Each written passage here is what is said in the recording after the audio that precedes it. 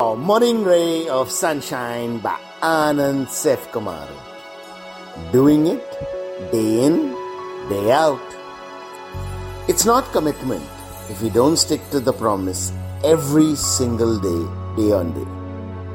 It's not discipline if we slack off the minute we feel tired or low or 100 other things. And without the above two, running a successful business, being at peak fitness, writing a knockout book, having a magical relationship, nothing's really going to happen. Different folks have different success stories.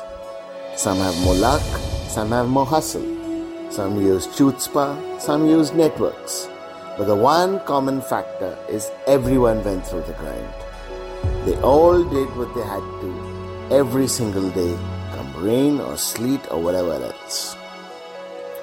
Question is, if we can't commit to our dreams, our health, our loved ones and ourselves, where do we get off asking for happiness and goodness? If we can't give our all to every single day of our life, why have we been given the gift of life? Sunshine in your day.